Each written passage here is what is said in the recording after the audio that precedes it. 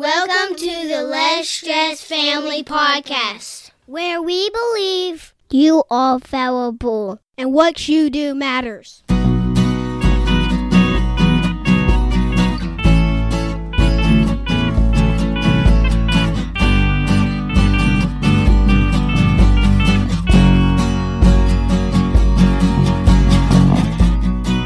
We've never done this before. We've had so many technical issues getting started. We're like, what? I don't remember what we're doing.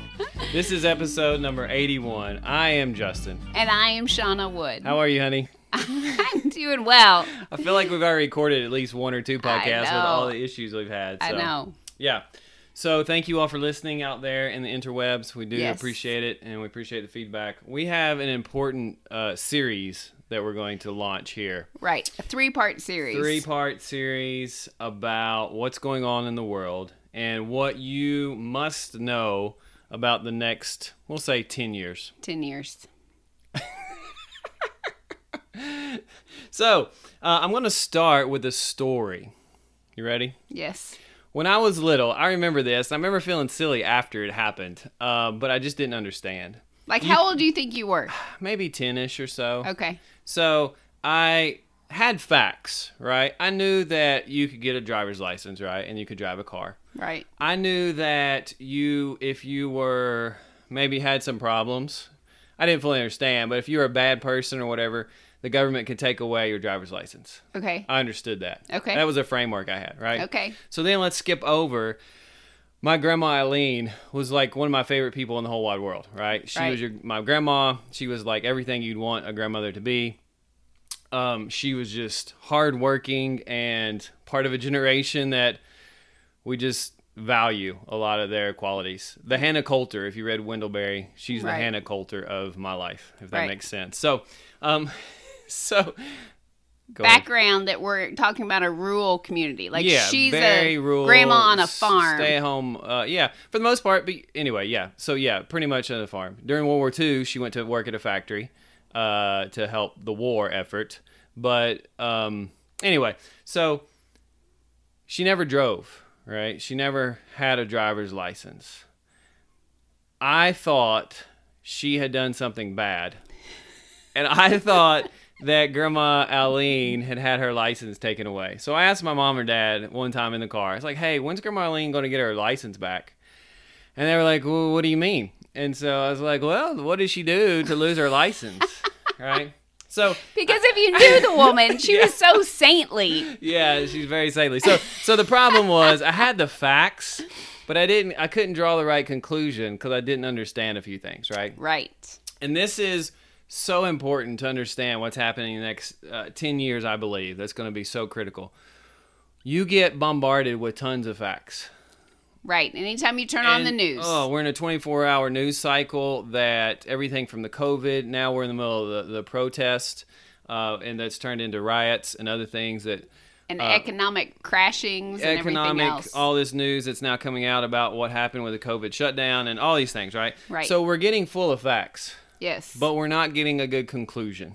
Okay. About what's happening. So we're going to talk about this for the next two more episodes. 3 total, right? That's our plan. 3 total, right? Yeah. Okay. So here's part of the problem. We don't understand history. We only understand it as a timeline. Right. Do you remember at school? I mean, that's how I always learned in school. It was like, we're going to make a timeline, and you start at 0, and you work your way up to whatever year it is. Yeah, and so what that usually means is the future is blank, right? Because no one knows what's going to happen. Right. Well, Mark Twain, nobody knows for sure if Mark Twain said it. He's kind of given credit for it. He said, history doesn't repeat itself, but it often rhymes. That's a great quote. Yeah, it is. It's a great quote. Meaning, history is not a line. History is a cycle. Okay. And it moves in loops, probably more of a spiral. It might be spiraling up or down, depending on your or out of control. Or out of control, yeah. But history moves into a circle. It moves through a circle, right? So like on Monday morning, you don't go into crisis mode wondering what day it will be tomorrow. Right. I know it'll be Tuesday it'll be because Tuesday, that's right? the pattern. Right, because that's a pattern. So in some ways, we do understand time as a circle-ish. Right. But you also have seasons, right? Right. That always follow, right? Yes. You also have what else? Months, right? You Right. have the same month. You don't go, well, it's December now. I wonder what next month will be. Right. But so we have a cycle, sort of, understanding of history. Okay. But we don't continue that into the future a lot of times about other events. Right. So there's been a lot of work done that actually generations are in cycles. Okay. Okay, so there's these guys named Strauss and Howe. And they basically, have you ever heard of like Generation X, Generation Yes. Y, Yes. Millennials? Right. Like they're the ones who kind of put this on the map. They got it from another sociologist from the 1950s. I'm not going to go into all that background. But Okay. they wrote a book in 1991 that basically said we're going to see some crazy things happen by the year 2025, probably around the year 2020. All right. Okay? So we give So- them 1 point for getting Yeah. crazy in 2020. So Yes. this is from Check. the New York Times, an article. It said they called it the crisis of 2020, an unspecified calamity that could rival the greatest trials our ancestors have known and serve as the next great hinge of history. It could be an environmental catastrophe, they wrote, a nuclear threat, or a catastrophic failure in the world economy. Guess what year they wrote that? You would think maybe last year. Maybe last year. a few years 5 ago. years ago. 1991. Right. So There they we wrote go. it So, in like, 1991. 30-ish years ago.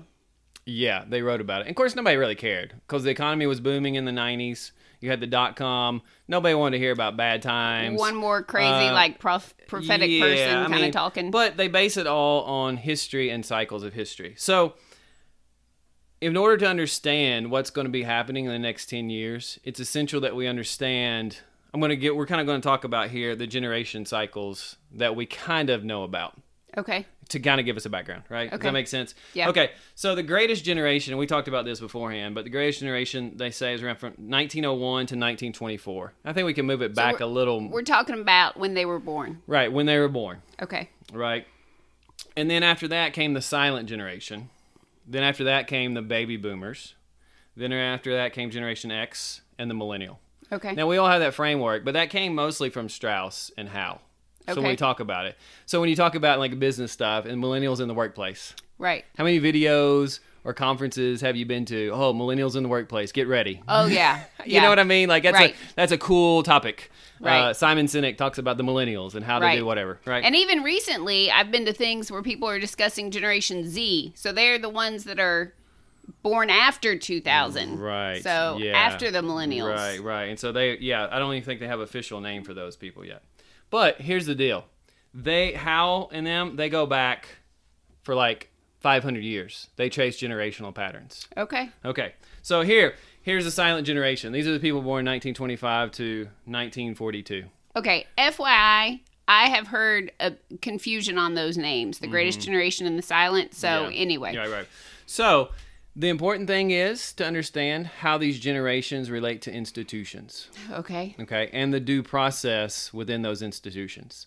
So when I say institutions, I could be talking about church. You could be talking about the institution of government. You could talk about the institution of the factory and workplace. Does that Okay. make sense? Okay. So these generations, like silent generation, has a pattern that's going to come back again in the future. If that makes sense. Okay. They have their own things that they had to deal with. Okay. Am I kind of being clear on that? Okay. I'm So- trying to strap on my history helmet So here. the silent Okay. generation, this is important because they're going to repeat in the future. They're coming next, Okay. but we haven't seen them yet. So we're like, I don't know where the timeline goes. We can tell you where the timeline is going to go. Because All right. it's a loop. Here we go.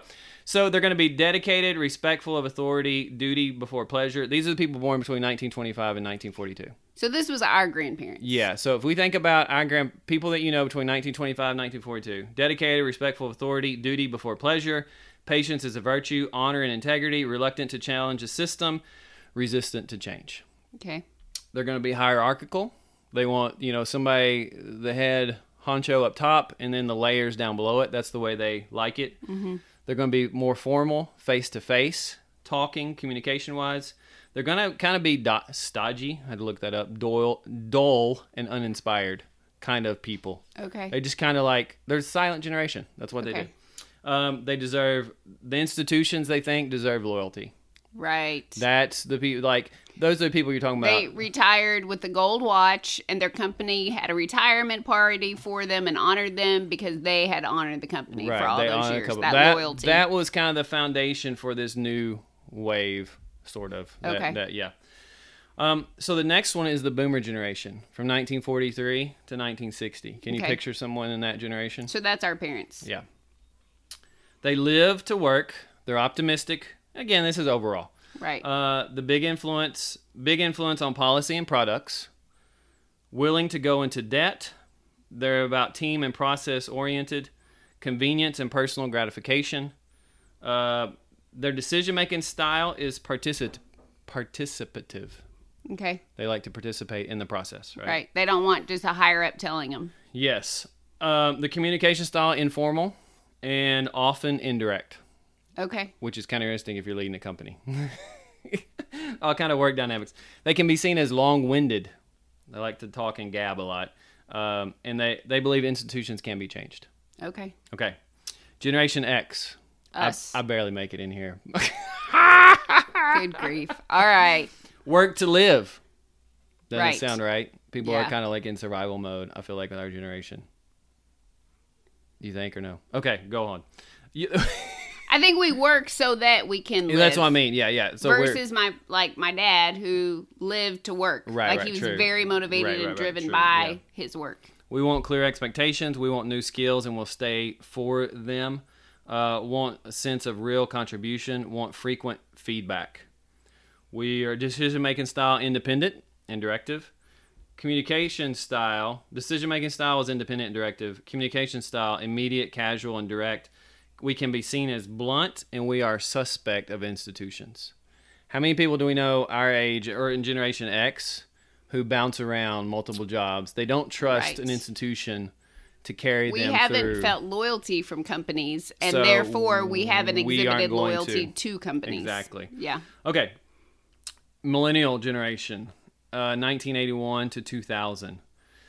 Their general characteristics: conditioned to live in the moment, microwave kind of generation. They're used to tech immediacy. They grew up learning to respect authority. They give respect only when they get it. And they are astoundingly diverse because we've had a melting pot, like a new level of melting pot in our society, and it's a global world now. Right. Okay.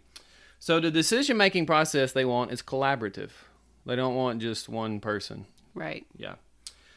Communication style is constant, multimedia, and they are the ones who are pushing and going to continue to create social media. You know, Right. they can be seen as ADD, bouncing all over the place, and they believe institutions should be judged on their own merit. So you don't, like, institutions are not just good in themselves. You have to value, like, the end justifies the means, sort of, Okay. of their view of institutions. Okay. So they don't have a commitment to that. Okay. Okay? We're tracking. So Tracking. here's the deal. That is an 80-year cycle, right, of what we just went over generations. Is that Okay. tracking? Right. So That there are makes 4 sense? generations, each of them about 20 years. Right. Okay. Here's the deal. Every 80 generations, which we're right at the end of this cycle, there's a major crisis. Every 80 years. Every 80 years. Sorry, I don't know what I just said. generations. Oh, yeah, I'm sorry. Thought we're going back to the beginning yeah, of time no. or something. Sorry. Every 80 years, Okay. there is a complete rewriting of social norms. For example, about 80 years, well, let's start Revolutionary War, Okay. the beginning of America. Okay. Complete rewrite. Declaration of Independence. Yeah. Yeah. And then we had the Articles of Confederation was our first government. We actually had our government overthrown overnight, and no one said anything about it because now we have the Constitution. It's pretty crazy. But complete upheaval, complete change of everything that we thought of. Total new normal. Right. About 80 years later after that, guess what happened? Civil War. Civil War. So complete social breakdown from what was normal. Slavery was ended. New laws about slavery, about states' rights, lots of things totally rewritten. Right. About New normal. the new normal. About 80 years after that, Is that World War II? Great Depression World War II. Great Depression led into World War II, right? Right. Complete everything, right? The gold standard, our currency, was actually rewritten. We had complete norms. Like, I know, well, looking back, the Revolutionary War, everything was in question. Like, it was like, are we going to be Britain we or almost are we America? didn't make it. You know what I mean? Right. Civil War.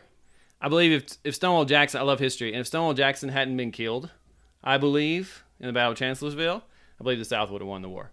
Because the Gettysburg was the next big battle. He had been killed. He was Lee's right hand. Lee had been sick. Lee lost the Battle of Gettysburg and eventually lost the war because of that. It's like it hung in the balance. Everything was up for grabs. World War II, we go, oh yeah, we defeated all the bad guys. We won. It was close. We got our tails kicked. We got surprise bomb 41, December of 41. We had 42, 43. The U.S. got our tails kicked. Thankfully, we broke the Japanese code. The Japanese Americans helped break the code. Japan never knew this. Otherwise, we would have got destroyed in the Pacific probably. And Hitler over. You know what I mean? Like, it was close. Right. It was close. So multiple times we see like everything hanging in the balance, and then a new normal arises. Yes. And so they go back with Strauss and Howe. They go back, like I said, several hundred years, like 500, 400 years. They go back. This is a repeated cycle over and over again through history, right? We're on the edge of that breakdown. Where society, here in the next few years, the next 10 years, we're going to be like, next 5 years probably, or less. We're going to be like, I don't know if America's going to make it or not. There's going to have to be a new social contract. Okay, so we've hit the 15-minute mark. Are you twitching? I've been dreading this podcast because it's so intense. But I feel like so weighty. It is weighty, but I think people need to know that history repeats itself so often. These guys wrote about this in 1991. Right. And no one wanted to listen to them. And now I won't say it's everywhere, but man, it's a lot of places. People are like, oh, we should probably pay attention to them. Okay. So we're gonna do part 2 next. Pause. Yeah. Like the old school TV shows to be continued, where they leave you like on the brink with the car flying up in the middle of the air. Yeah. Sorry, guys. We'll be back. Old school generations. Old school. Yeah. We'll be back with another episode. I don't even know. It doesn't even feel right to tell you that you're valuable and what you do matters. It is, but it is. It's extremely important because what we're going through now is just the beginning of something that's going to be much harder. Oh my word! But this is also the time when the Constitution was written. This is also the time when slavery was ended. Like Constitution or the Declaration, the Bill of Rights to shape all of humanity was written during this time, or during a crisis time. Right. Slavery was ended during a crisis time. You don't birth the baby without going through the Nazis labor. and you know what I mean. Fascism ended because of World War II. Okay. We're going through a time. There's going to be tons of creativity. There's going to be tons of destruction. It's optimistic. It's actually good, but you're going to have to lose, honey. Don't freak out on me. You're going to have to lose the old mindsets. Okay. It's a new wineskin being made, not the old wineskin. So we're going to talk about some of the good things eventually. Praise the Lord. All right. I'm going to go do a breathing exercise, and then we'll be back to record the next episode. I hope that you all have a blessed day. There will be more to come. Thank you.